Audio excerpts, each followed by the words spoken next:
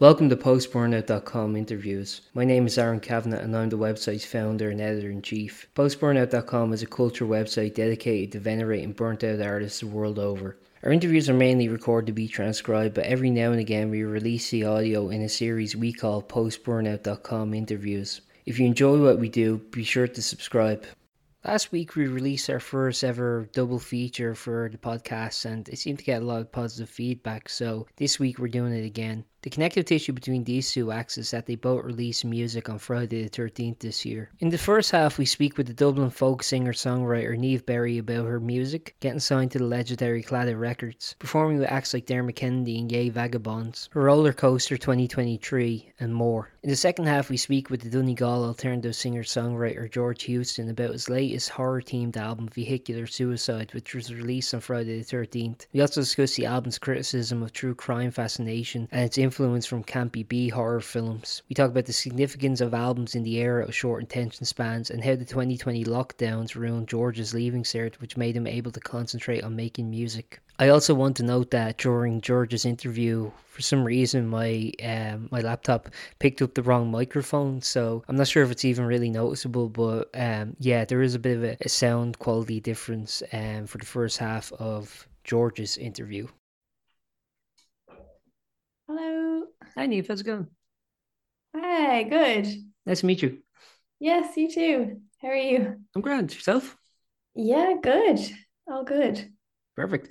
Yeah, I just had a few questions. So, the first thing I wanted to ask is obviously 2023 has been like a real kind of roller coaster explosion for you. Uh, of your kind of like years of doing music, like how does this one compare to like other years? Because from an outsider's perspective, it feels very like just looking in, it feels very I don't know, like everything's just kind of happening at once. But I don't know, maybe for you, is it more gradual or does it have that same feeling too? Yes, I would say very gradual. Everything that you see has been in the works for a long time. So, yeah, I suppose I've been making music for I've been writing songs for a long time since I was a teenager. So it's all I guess this is the first year that I'm actually properly releasing stuff. So it does feel different in terms of I'm actually getting some feedback now and yeah, and I'm kind of doing it on a bigger scale, but yeah, the songs are a few years old, so they've been in my life for a long time. Well, Yeah. I know your background. You actually come from kind of a musical family. Growing up, was there kind of an expectation that you become a musician, or were your family kind of content to just let you do your own thing? Yeah, no, I don't think there's any expectation. Neither of my parents would put any pressure on me. Yeah. A lot of my family are like teachers as well, and they're quite academic. So I think, yeah, there's, that was kind of maybe more of an expectation, but yeah, I'm here now. So So you were, so it was very like organically inspired, like coming from your family. So, would you have had like, would you have been sharing kind of like what your family was listening to, or would you have had your own kind of musical trajectory in terms of what you were listening to at that time? yeah, I think I'm very influenced by what my family was listening to. Like we'd have a lot of kind of 60s, 70s folk around when I was growing up. And then my brother was a big influence on me. He's a good bit older. He's 9 years older than me. So I just thought everything he did was very, very cool. So yeah, he passed a lot of like 90s grunge bands onto me. And yeah, some singer-songwriters like Jeff Buckley and Fiona Apple are huge for me, and that comes from him. So yes, I'm very grateful for them to have good taste in music. And then when it actually kind of came to like what you did like academically, were you studying music or was music just kind of a hobby you were doing on the side? Yeah, so I did study music. I studied it for a year in university. But I dropped it because I was doing voice training and I really felt uncomfortable with it because I've always sort of seen my voice as something that's like uh I don't know, quite mystical to me in a way. Like Yeah. it's just like an organic part of me and I never liked the the sound of training it. Like now that I get older, I see the value of like keeping your vocal health and everything like that. So maybe I was a bit naive back then, and I could have stuck with it. But yeah, no, I did study music, but I majored in English literature. So that's kind of my main background, and I ended up doing my master's in it as well. So yeah, I'm which actually kind of feeds into my songwriting. I'm actually quite interested in that thing you were talking about, where it's like, kind of putting academic procedures towards, very, I don't know, like you're saying, that kind of, it seems kind of mythical in a way, like just like music in general, like, the kind of like, I don't know. I kind of have a similar feeling too, where it's like, I think by trying to objectively observe music and the effects it has on people in a kind of, detached academic or, what do you call it, like analytical kind of way, it does sort of ruin the music a bit. Would you agree with that? Um, yeah, I think it's really interesting as well. Like, yeah, it's such like music is such an intuitive um thing that's it's so much in the body as well that it's kind of trying to dissect it with your head doesn't always really work. But yeah, like for me when I'm writing a song, I'm much more intuitive with the music, and I'll tend like the lyrics are uh much more something that I will critique myself and work on and rework. Whereas the music is kind of like it's generally something that's just kind of instant and comes out. Um, so yeah, I like to try and get the balance with that, because I think there is a balance, like not to overanalyze things and let them flow, but still, obviously you want them to be good. Yeah. Yeah. And Yeah. then when it kind of came to the musical trajectory you're on now, I mean, I correct me if I'm wrong, I believe it started around 2014. Would that be correct? Um, I don't know. What happened in 2014? Well, I was told that's so maybe I'm getting them mixed up, but I was told you were at a music festival in Donegal. Is that correct? And then from there, Okay, yeah. sorry. Yes, yes. If I'm Yeah, maybe if I'm incorrect, you can correct me out. Man. yeah, no, sorry. I was just yeah, yeah. So I'm very involved in traditional singing as well, Irish traditional singing. So that's kind of another part of what I do outside of songwriting. But yeah, so that came about out when I finished college, and I was yeah, I suppose kind of I was sort of searching for a bit of a musical scene because there was nothing really kind of speaking to me at that time. But then I sort of met a crowd of young traditional singers, and it blew me away that they were into the same sort of old songs as I was. So yeah, I suppose that has now become known as the folk revival in Dublin. Love it or like it as a hate it as a name. But yeah, I think there's definitely something in the water going on in Dublin, and yeah, there's some amazing artists and amazing musicians around. So yeah. One thing I'd like to pick your brain about a bit is I actually recently had a discussion. It was like a 3.5 hour long podcast I did with a guy called Michael Murphy. He's a lecturer and music historian, and we Yeah. were kind of talking about like when Ireland actually gained independence from Britain in the early 20th century. There was this kind of project to bring about sort of bring about kind of like maintaining kind of Irish culture in the arts and in the language and stuff. And Mm. there was an initial fear when kind of jazz was coming to Ireland and when other kind of music was coming to Ireland that would sort of dilute Irish musical tradition. But if anything, I think like what the 20th century and now the 21st century is kind of proven is that it's actually kind of strengthened it as much as like new musicians come along. There's like trad fusion, there's like trad incorporation in rock and roll, in punk rock, in rave music and hip hop, that it seems like the kind of Irish traditional music tradition like doesn't really dissipate and in fact just kind of persists with each new generation that comes along. I was wondering, in your opinion, why do you think not only like Irish trad and Irish folk kind of has a persistence, but simultaneously it's something that kind of seemingly works so well with so many different genres? Yeah, that's a great question. I think um yeah, I think like the music and the songs and the themes and the topics that are covered are so strong and solid that I don't think they're ever going to go anywhere. They're very universal. So I think that it lends itself in that way.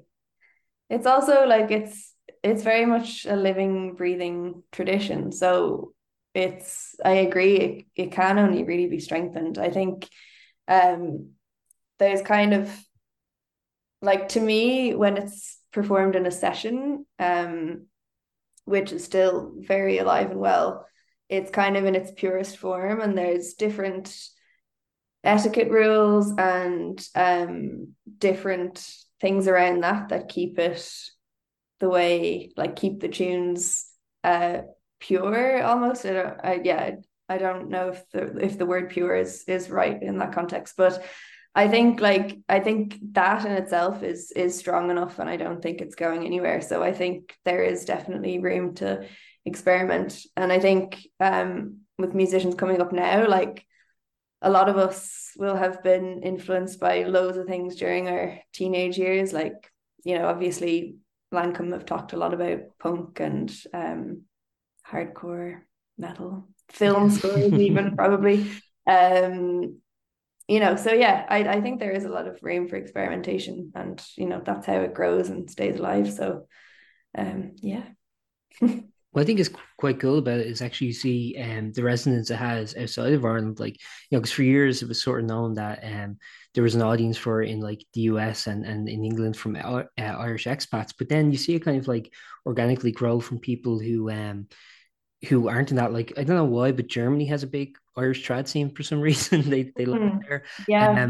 I know a Yeah. friend of yours, Ye Vagabonds, Phoebe Bridgers, I think, called them like her favorite Irish actor, something like that. So I Yeah. mean, you see this like kind of like not only growth but like persistence and you see it kind of resonating with people of other cultures and stuff. And I do think there is like I don't know, it's not something that's ever going to go away, I don't think, and I think that's quite lovely. Yeah.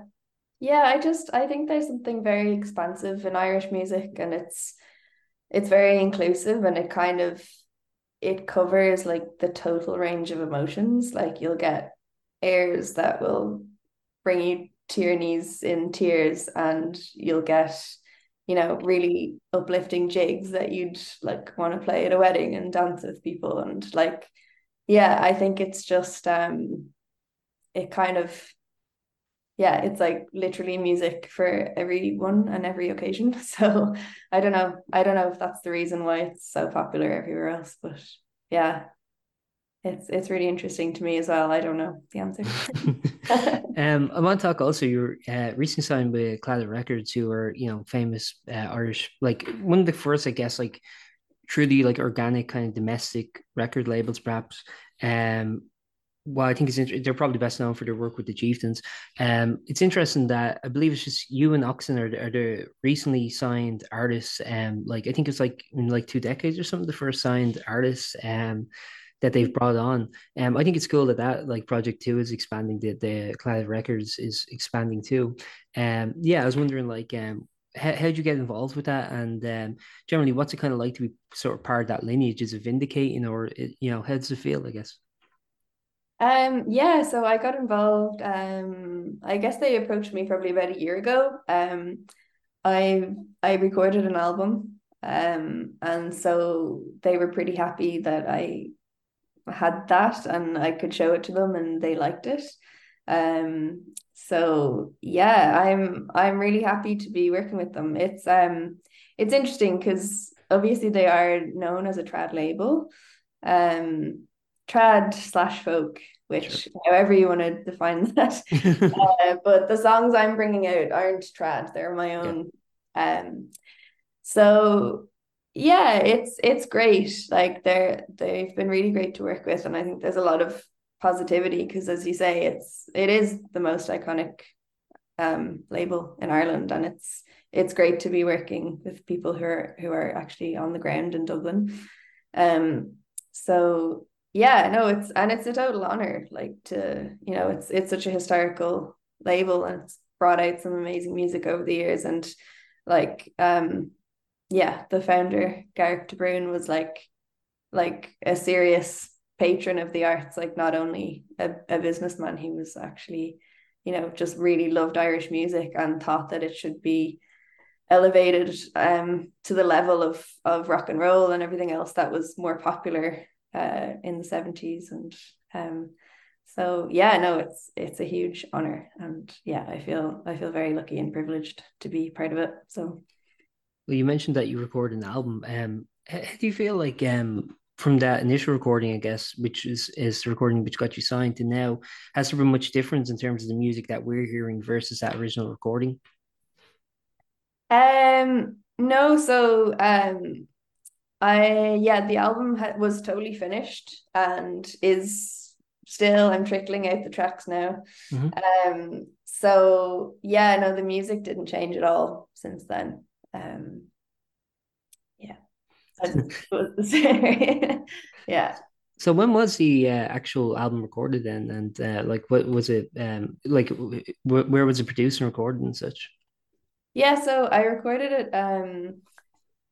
I don't know. We haven't like Oh, announced that's the album, okay. but I think I can like talk about it. I recorded it I started recording it in 2021. So it's been finished for about a year and a half now. Which is great. I think that's kind of like the symptom of the first album. It kind of just takes longer. Yeah. Um, but yeah, I recorded it with Brian McGlynn from Me Vagabonds. So he engineered it and produced it with me and mixed it. And then I have some really great musicians on it as well. So we recorded it in Black Mountain Studio in County Louth, um, which is a really lovely place. And yeah, we had a few sessions. So there was one in July 2021 where it was really hot and felt like Italy, felt like another world. So yeah, it was kind of like half a lockdown project as well. We were still very much like, I didn't know whether it was going to go ahead, and I was kind of hoping that when we were doing the sessions, people wouldn't text me and tell me they had COVID and stuff. So um yeah, so it's gonna be great to like get it out, and yeah, I can't wait. One thing I was interested with the songs is that having released them as singles, like I think there's what's interesting is there's like a very like long form storytelling that you seem to enjoy. And what I like about the song lengths, for example, is that they're like upwards of like 4 to 6 minutes long. And like, obviously if you were like pushing singles in kind of the era of like making sure to get on the radio, like that would just be like no, you know. Um but do you think it's like cool to kind of have that, I guess, kind of creative liberty to make songs as long as they need to be, and not have to worry about like time restraints for a radio program or something like that? Yeah, I mean, basically all of the songs were written before I even thought of releasing them. So I wasn't writing anything with radio in mind, or with the 3:30 mark in mind. Yeah. Um, so yeah, I think there was a lot of freedom in it for sure. Yeah, it's funny now because I play back Beehive and I'm like, why is it 5.5 minutes? Why does it take me that long to tell the story? But yeah, no, I mean, lyrics and the story itself of the songs are really important to me. So um yeah, it's funny because I've been writing recently again now, and I don't know if my approach is going to change. But yeah, it is interesting. Yeah, I think um as best as possible to keep the audience out of your mind while the writing process is going on is probably the safest bet. And then obviously like production and recording is another stage. So that can you can tighten things up and whatever. But Uh, yeah, I didn't intend to write nearly 6 minute long songs. I was wondering too, like also kind of being on the label that you're on. I mean, I think a lot of like modern labels kind of push for sort of TikToks and Instagram reels for things to be as kind of concise as possible. I don't get that feeling from Glad Records, to be honest. Like I don't think like they're probably pushing that on you. Is that kind of like a freedom too that you kind of enjoy with your label versus maybe other people that are on labels? Yeah, I mean,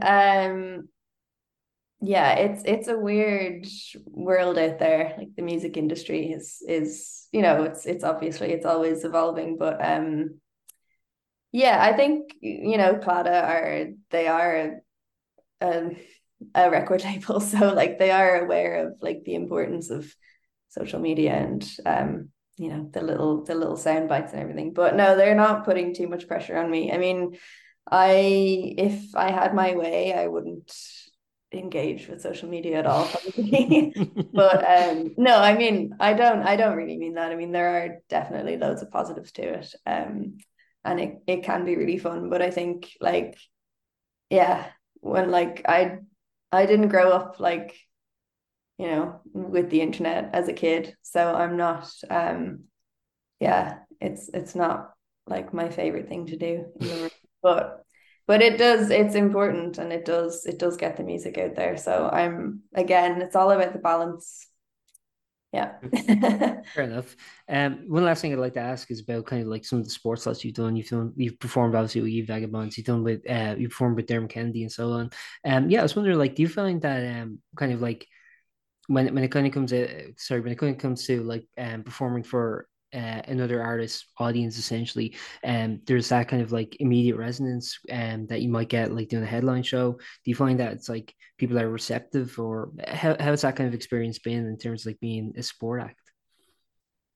um yeah, I think generally the people I've opened for are um the audience would probably like my music, but it's always hard. Like if someone's never heard your songs before, you're having to win them over. So no, I have a lot of respect for anyone who does opening slots, and like they are, you know, bread and butter for a lot of people. And great to get new people hearing your songs, but yeah, they can be tough. I haven't been heckled yet, which is good. Yeah, I think generally like folk crowds are just quite nice and lovely anyway. So yeah, it's good. I haven't had any tomatoes thrown at me. Well, when doing like support slots or festival slots, I mean, obviously we were talking about kind of your songs being somewhat long form. Do you often find it difficult to condense into like the time allotted for a support slot or for a festival slot? No, not really. No, I just played two songs and then the half an hour. And one final thing I'd like to ask is, when it kind of comes to we're talking about like storytelling in your music, um, if you were to like kind of create a second album, do you find that like an overarching story throughout would be something that would be appealing to you, kind of like a concept record essentially, or do you prefer kind of like each song being its own narrative from start to finish? Yeah, or I guess I do sort of think of songs as being individual worlds in themselves. So I've never really thought of doing a concept album. But there are sort of themes like with this album I've made, that themes that kind of, whether it kind of just summarizes a part of my life and what I was experiencing. But there is kind of, to me, it might not be obvious to other people, but there is kind of an overarching theme. Yeah, and for the next one, I don't know. I feel like there might be more love songs, which I haven't, uh, which the album I have recorded isn't really, there's no real love songs on it. So that would be interesting to me if it went into that territory. We'll Okay, see. Yeah. Yeah. perfect. Thank you very much for your time. I think I've asked everything I had to ask. Is there anything you'd like to add before I wrap up, or? No, that's great. Perfect. Thanks very much Yeah. for your time. Okay, no worries. Take care. All right. Chat to you. Bye. Bye. Hello. Hey, how's it going? Can you hear me? Yeah, I can hear you fine. Can you hear me? Yeah, all good. How are you? I'm glad yourself. Hi, good, thank you. Perfect. Uh, yeah, first thing I wanted to ask you simply is how you kind of got into music yourself and kind of what made you want to become a musician. Um, I'm not so sure. I've always grown up, or I have a brother and a sister, and our parents always encouraged us to play instruments. We've always been listening to music. It's just always been there in the background, and we've been encouraged to like go into that kind of creative space. And growing up, I was very indecisive on what I wanted to be. I kind of wanted to be a lot of things, and it was always in the creative field. And I found with music, um, that way I could sing, I could write, I could make videos, I could design outfits, and it kind of I could do so many different things when it came to music. And um, yeah, I just it was food for the soul. And around the age of 16, I started writing songs and I just loved it so much. Never looked back, really. What do you think of like performing live for the first time and things like that? Like how did that go initially? What do you mean? Like when you first started actually performing your music to an audience, how did that kind of go initially? Oh, I don't know. I think when I'm on stage, it's probably me at my most comfortable. I love performing. Mhm. Um, I've always responded well. I don't know. Yeah, I suppose I started performing in front of family. That's probably where most people start performing as a Mhm. child, probably doing fancy dress kind of shows for your parents, and then Yeah. you get notions about yourself, and then I don't know, you start doing school plays, and yeah, I don't know. I never really thought about where it came from. It just developed very organically to sing live and do shows and things like that. That's a really bad answer. No, it's fine. Yeah, so then the kind of like the current trajectory you're on in terms of the music you're making now, when did that kind of start? Like when did you Mm. start kind of going like I'm going to try and do this like actually professionally and for it to be some like start like actually releasing music to kind of like a mass audience. Yeah. Well, I'm part of the COVID year of Mhm. leaving cert students. Where I was in the leaving cert in 2020. So it shut down like halfway between our year, and we were told that we're not going to be finishing school, and we're not going to be doing the leaving search, which was fine. It wasn't my priority. My priority was to go into music, but it really turned into a really great opportunity for me to record at home during the lockdowns. I recorded some singles, and yeah, I it was kind of always my plan, but I had always been frightened to put my own work out there. But the lockdowns gave me this really rare opportunity to not have to see anybody that I knew for like 5 or 6 months. And it kind of gave me a little boost of confidence to just know that I have space to kind of try something new. And then when I put everything out, people were so lovely and they reacted so kindly to the music that yeah, I just got such joy from it, and I just kept releasing things and recording. The kind of music you're making is very eclectic. It's very kind of like it incorporates a lot of like music from pop to rock and roll to kind of just everything. Mm. It's very kind of like experimental and very left of field. Were people kind of receptive to that Yeah. initially, like from the get-go, or was it kind of something that people had to warm to? Um, I don't know. I think that there's a real market for it because personally, I'm an eclectic person music taste wise. I love folk and rock and psychedelic rock, and I like hip hop sometimes. I like house funk. Like, I don't know. I'm not picky when it comes to the music I listen to. And I think just because there's so many people, well, it's not the people, there's so many industry people that are like trying to push and encourage artists to fit into what would be good for a playlist. And they want artists to be playlistable. They want them to be, I suppose, pigeonholable. That's not a term, but they want you to fit in this box. But that's not how I listen to music. And like just by default, if it's not how I listen to music, of course, there's going to be other eclectic music listeners that probably my music is perfect for because it's not so um uptight and like who cares if I'm kind of bending the walls of the genres. I don't anyway. I It's kind of why I like it so much. It's just using genre as a tool on top of songwriting and instrumentation to actually get across the theme or the feeling of the song and story that I'm telling. Yeah, and I mean, like you were talking about, like, how you kind of started after the Leaving Cert in 2020, and what's very interesting is that like you've definitely you've definitely have not like stopped. Your output's been very plentiful. I mean, in 2021 you had the Cold Toast album come out. Last year you had the Undesired album come out, and then this year you have like vehicular suicide, excuse me. Mhm. So like, the output's been like, kind of constant since. Do you just have like so much stuff kind of backlog in terms of musical creation, or is this kind of more of an evolving thing, gradually?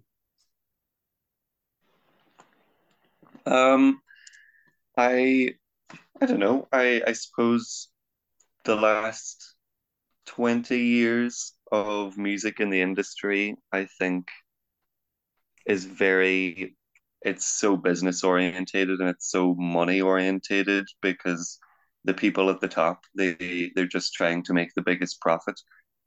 So what makes the biggest profit for them is doing singles, singles, singles. They Mhm. want cheap thrills. They want to get that kind of minimum effort, maximum reward. Um, get one song on a playlist and live off that for a couple of months. Yeah. Repeat, repeat, repeat. So I'm kind of, again, I'm against the whole idea. I miss that whole idea. I miss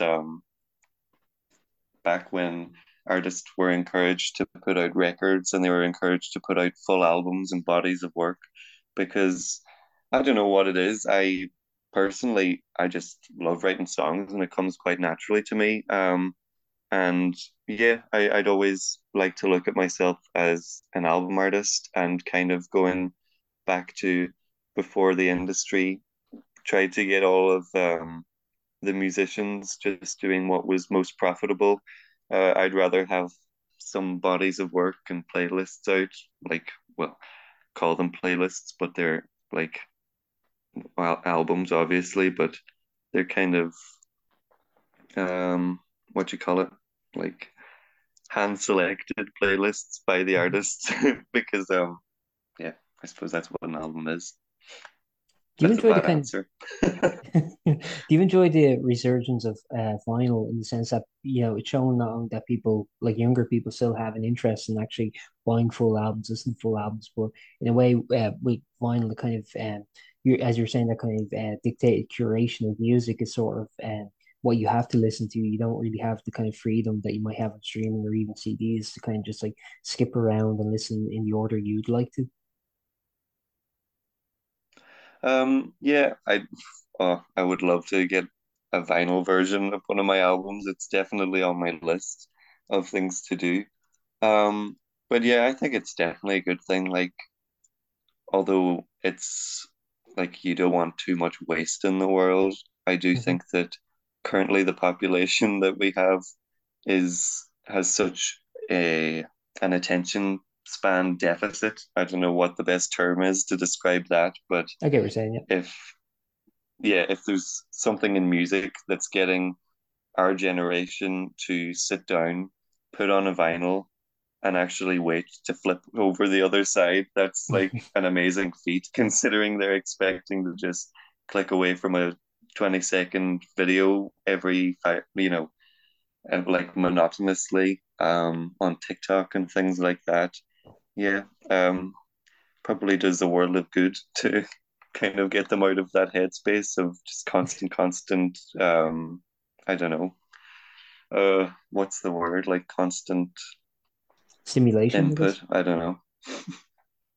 Yeah, and actually, one thing that I think is interesting because you're talking about kind of like the industry there, and on the one hand, like you were kind of mentioning, it, like one of the benefits, say, being on a label is, it's easier to get kind of like vinyl produced and stuff like that. But then the other hand, because like you Mm, self-released your music, so one thing that I think is like cool is that like you can come up with an album title like Vehicular Suicide and like not have to worry about like a bunch of people debating like, is that okay to say? Is that okay to use? It's one of those things where it's like, listen, like mm, just like the album title, it's very striking, and you can go like, I can imagine like that if it was on a label, kind of being held up by a bunch of negotiations and kind of red tape mm. about discussions about whether or not that's acceptable or whatever. Yeah, do you feel that way?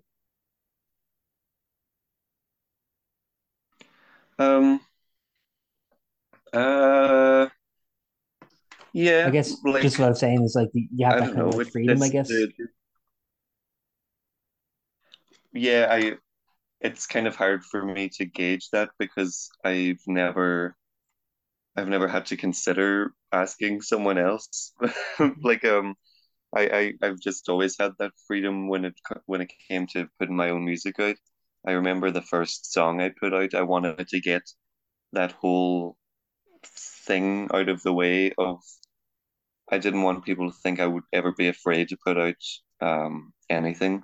The first song I put out was called Boo Fucking Who, Mhm. which isn't like a crazy name or anything really, but I did want to kind of get that just to clear the air and let people know, okay, I'm not going to be just playing things that are radio friendly all the time because yeah, my priority isn't what's radio playable. It's not what's playlistable. Um, I'm just at my house writing songs, and I'm not going to filter that, which I Yeah. think is a good thing, and hopefully it's more refreshing than all of the I don't know label friendly music. But yeah, I don't know. I've never been able to really compare the freedom I have. I guess I'm pretty blessed to not have someone nagging at my shoulder saying, "Oh, you can't write this album because, you know, it's nice." Let's talk about the album then. So, in my opinion, and I'm not just saying this to be polite or to, kind of gas you up or anything, but legitimately, I think it like might be one of the most interesting records I've listened to this year. It's called Vehicular Oh, thanks. Suicide, Thank you. and the album kind of has this sort of like the album cover, even before you listen to it, I think actually has a good kind of has kind of hyper realistic kind of it almost looks like a Dario Argento kind of still from like one of his films. It has a kind of very hyper realistic kind of color Mhm. palette of kind of blue and red, and the album kind of has I think a kind of like sort of campy kind of B movie vibe to it, and it's kind of Mhm. aesthetic and veneer. At the same time, it's not too like when you actually listen to the songs, they're not too dissimilar to what you put out previously. It's not like it's not like so unfamiliar or anything, but at the same time, like there is this Mm. very clear, distinct veneer to it that establishes itself as being different from the rest of your releases. Um, I thought it was Mm. interesting, like how kind of you were kind of like talking about like a lot of um like with the title track, for example, like it seemed to be a very pointed critique of kind of our current obsession with say like true crime and Yeah. Jeffrey Dahmer and like the Dahmer series that was released on Netflix and stuff, and like why is this our entertainment like human misery? I was wondering if maybe you could talk about the album and kind of the concept behind it. Yeah. Um, sorry, what's the question? Yeah, I was just wondering if you could talk about like the kind of concept behind the record. Oh, right, yeah. Uh, hmm. I suppose the concept behind the album,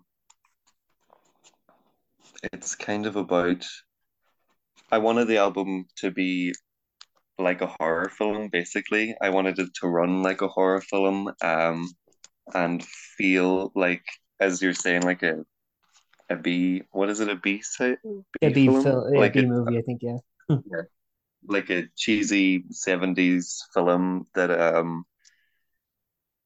like I say cheesy, but what I really mean is charming because I love old horror films and I love when you can see the craft of practical effects and things like that. And I wanted to bring that through in the production of because this is the first album where I actually ever got someone to come in with real drums and play drums and real bass. Usually I was doing synths and loops and things like that. Mhm. I'm still learning as a producer. I'm not promising to be like an amazing standard. Um, like on the first two albums, it's me learning how to do all of these things, and I think, yeah, I suppose I'm probably getting better. I've still lots of room to improve, which I'm willing to do.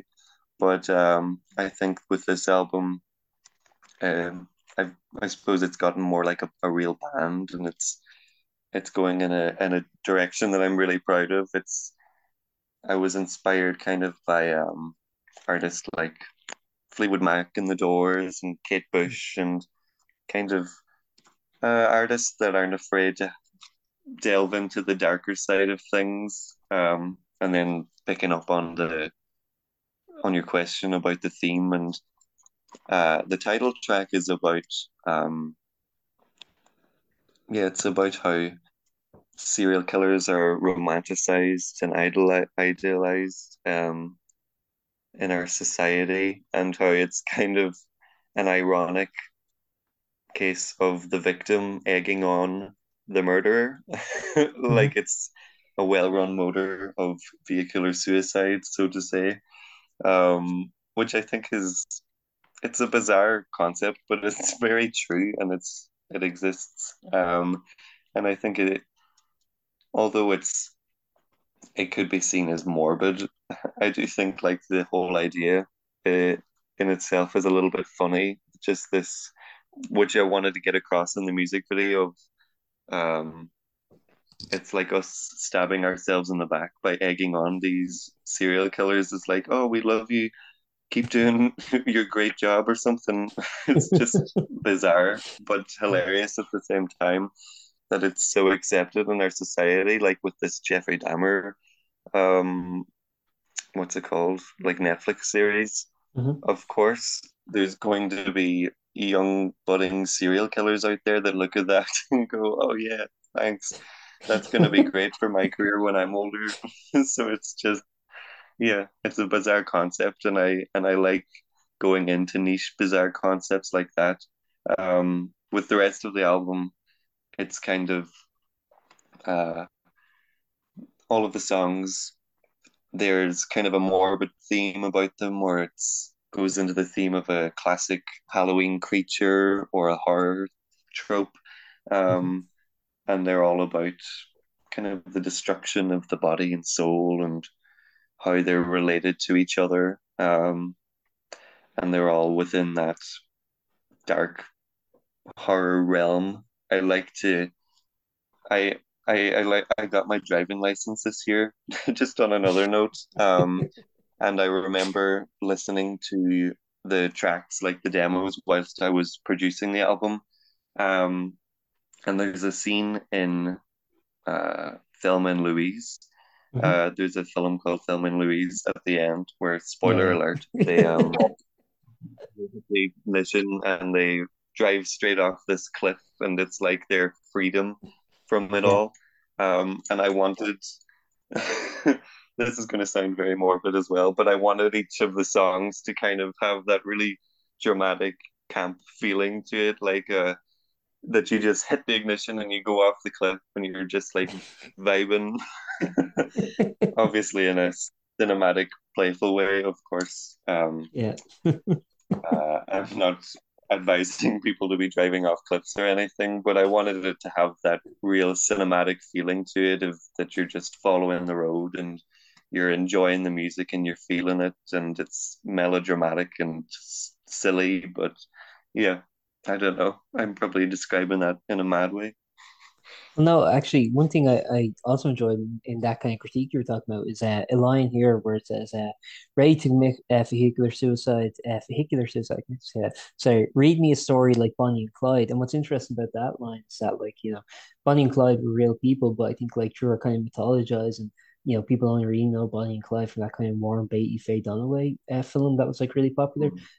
So, like, in a way, like, we're sort of blending the kind of realm of fact and fiction in a way, which actually I think to some degree your music does too, because on the one hand, I mean, it seems like the lyrics you're making are kind of fictitious scenarios, but at the same time, they're sort of, it feels like anyway to me as a listener, they're kind of influenced by real world events or real world scenarios. Is that fair to say? Um, could you maybe rephrase that? Sorry. Yeah, no worries. So as when I was kind of listening to the music, it's like you know it's kind of like like knowingly over the top in a way in some of the things you're thinking about, but it feels like there's a grain Yeah. of like influence from reality in there, like when you're talking about like love songs or Oh something yeah. like that, it feels like there's that kind of grain. Yeah, I was wondering like if you could talk maybe about how much kind of fiction, how much kind of reality you sort of put together when it comes to the songwriting on the album. Um, for me, the album was an incredibly therapeutic process. It I wrote all the songs in the last year. They kind of got me through very difficult times. Uh, so on a personal note, all of the songs are very much real and like from real experiences, and I'm really grateful to have the songs to have helped me with mental health and things like that. Um, and on the more political stance of like songs like Vehicular Suicide and singing about serial killers, um, like it's real anger that it came from. I remember writing the song, it kind of just came out of nowhere. Hearing about the Jeffrey Dahmer incident, the new Netflix series, although it is me going over the top and kind of dramatizing it the way that the media has dramatized these serial killers. It's coming from a place of real disdain and anger for all of this romanticizing of like just the most disgusting people. Like it is troubling to think that they've been put on this pedestal of, I don't know, fame, and it does trouble me a lot. And I think I'm one of those people that uses humor as a coping mechanism, which Mhm. isn't the worst thing, I suppose. There are worse ways to cope, but yeah, it does come from a place of real political stance and not being against this kind of idolized serial killer status. Yeah, and actually, like with the title track, and it also sounds like Red Rum, which is of course a Shining reference. And Hmm. White like you see the incorporation of kind of a lot of different types of horror. Like you see, like White kind Hello? of the. Sorry, can you hear me? Yeah, you just broke up there, sorry. Sorry, can you hear me? Okay. Sorry, can Yep. you hear me? Okay. Yeah. Got you. Sorry about that. Yeah. So with like Wi-Fi, for example, you can hear the kind of incorporation of kind of like Universal horror films as well as like Hammer horror films and stuff. Um, Yeah. yeah, and the music itself, like when you go into songs like Red Room, I mean the imagery is very violent. It's very over the top, but like the music throughout has this kind of Yeah. bouncy vibrancy to it, and it almost seems like a kind of sarcastic take on I don't know, like you're sort of like it's kind of like, I don't know, it feels like a very contrasting thing where it's like, um, the music is like has very harsh and very like disturbing lyrics, but the music is Hmm. very over the top and funny. Yeah, I was wondering like if maybe you could talk about like the playful kind of nature, I guess, of incorporating the the lyrics with the music and kind of the contrast between the two. Yeah. Um, like as much as the true crime and like documentary series bother me, I am a huge fan of horror films. I think they're like in different realms, but although I've kind of related them to each other in this album, when it came to writing these songs, it came from a personal place, all of the songs, in my own life, but I related them. Hello, Hey sorry, I George, how's it lost you going? there. Yeah, yeah, I can hear you fine now. Okay.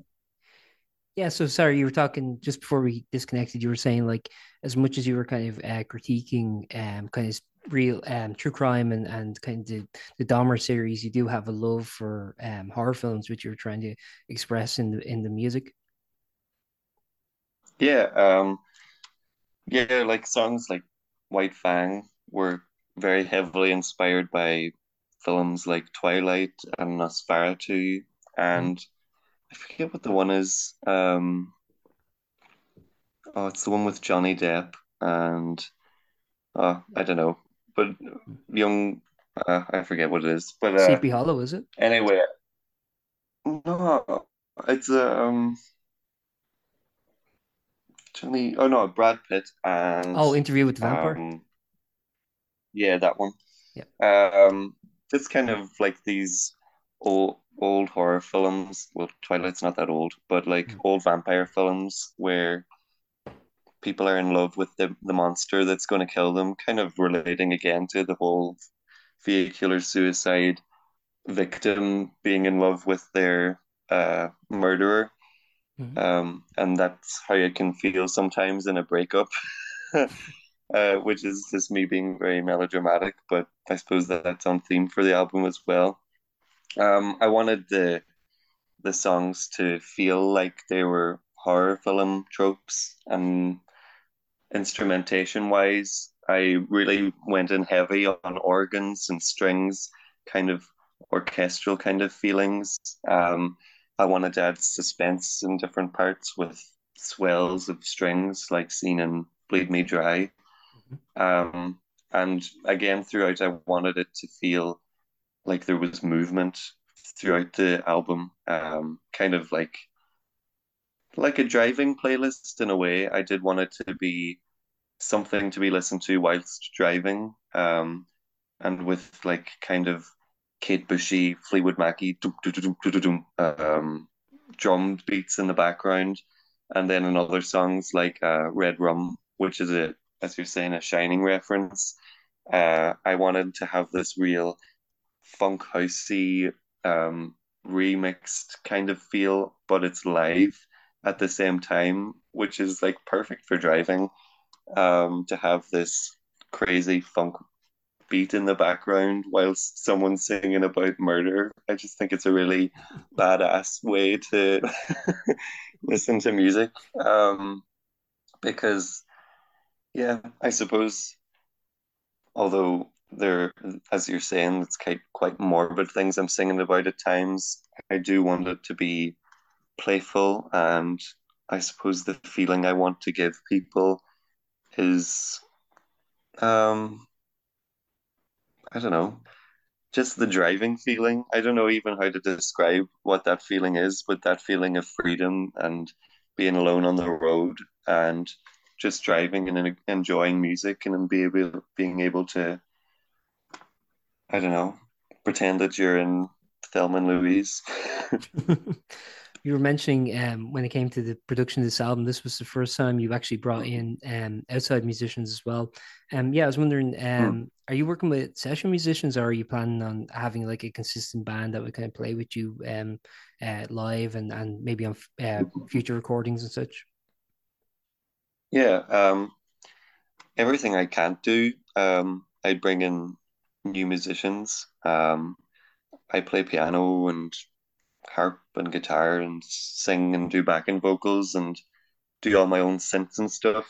But I developed, I don't know if developed is the right word. I got together a band last year, and I was very blessed to have Steamy McKay, who is the drummer from Derry's Foreign Oil and Tramp, and he's an incredibly talented drummer, and I'm so lucky to have him in my band.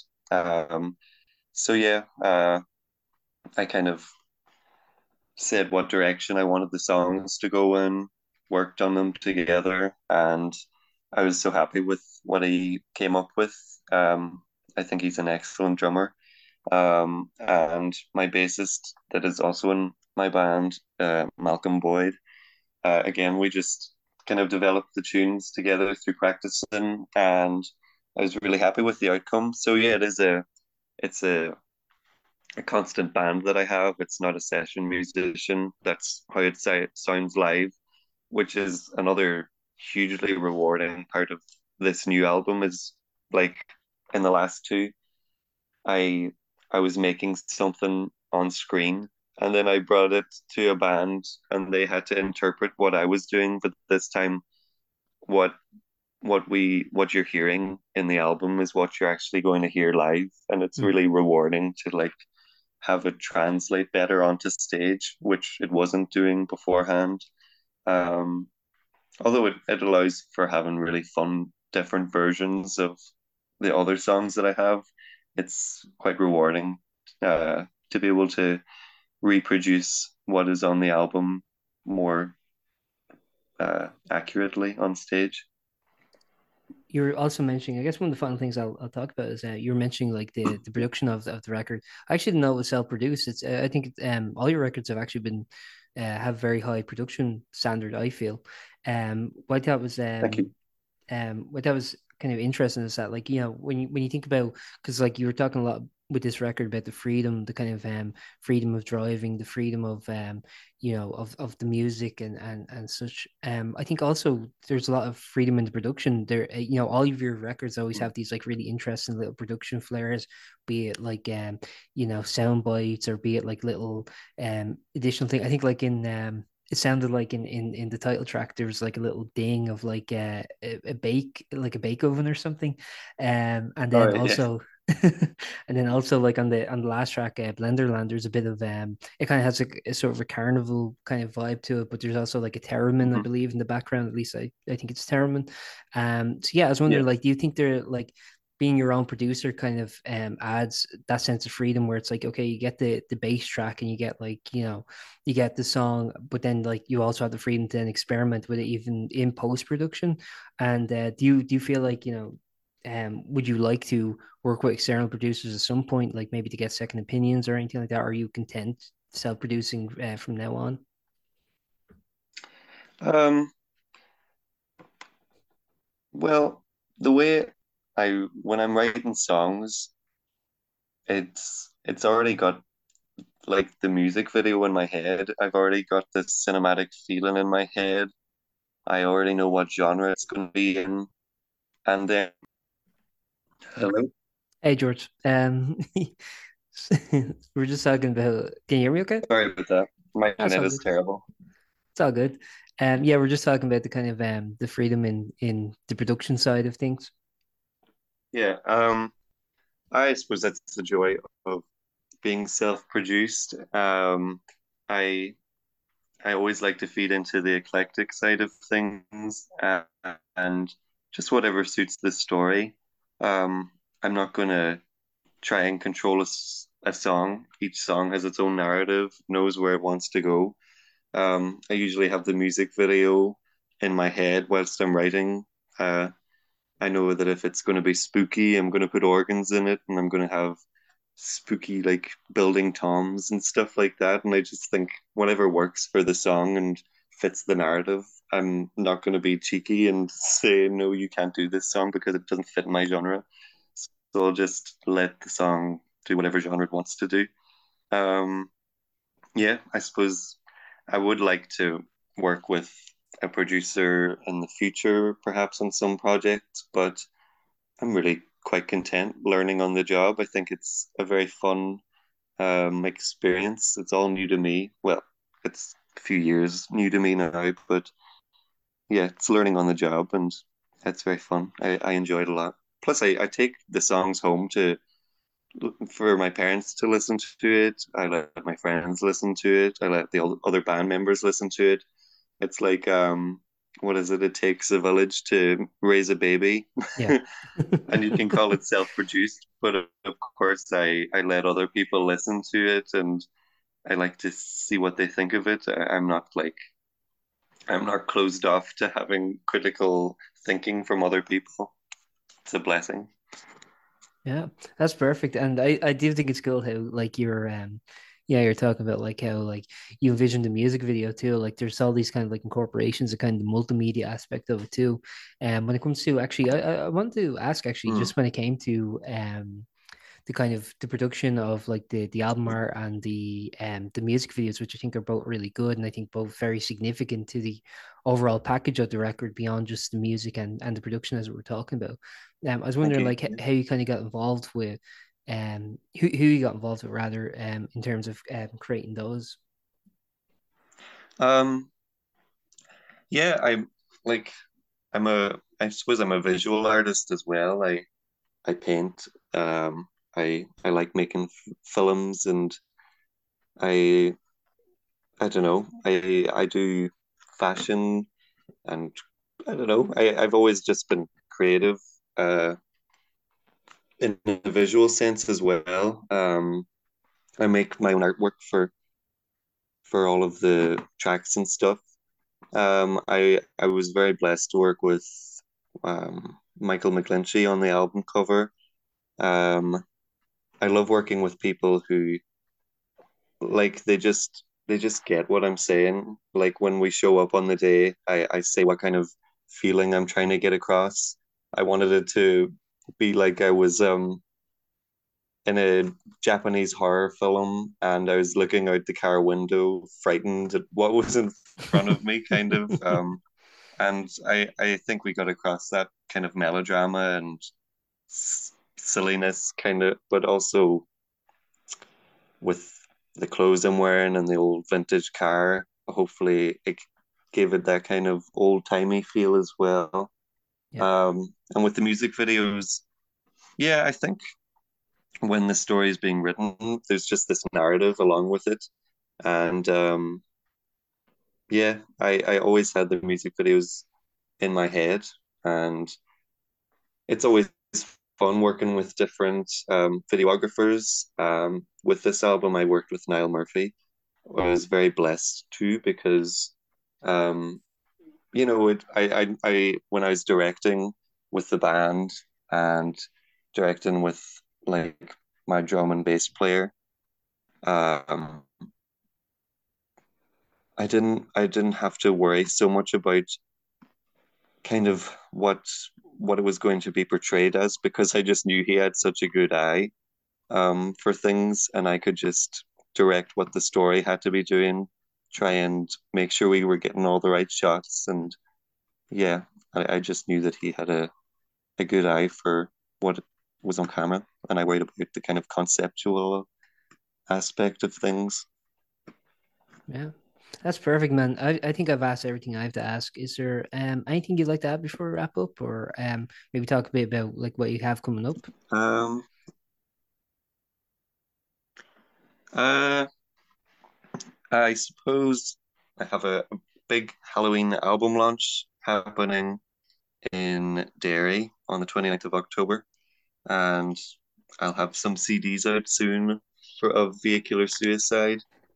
Um, Other than that, I'm quite happy. Perfect, man. It's very nice talking to you, man. I really love the record. Okay. Yeah, take care, man. Thanks a million, Aaron. No worries, George. Thank Thanks you. very much. See you later. Thank you. Bye. Take care. Thank you for listening to that episode of PostBurnout.com interviews. We hope you enjoyed and stay tuned for more.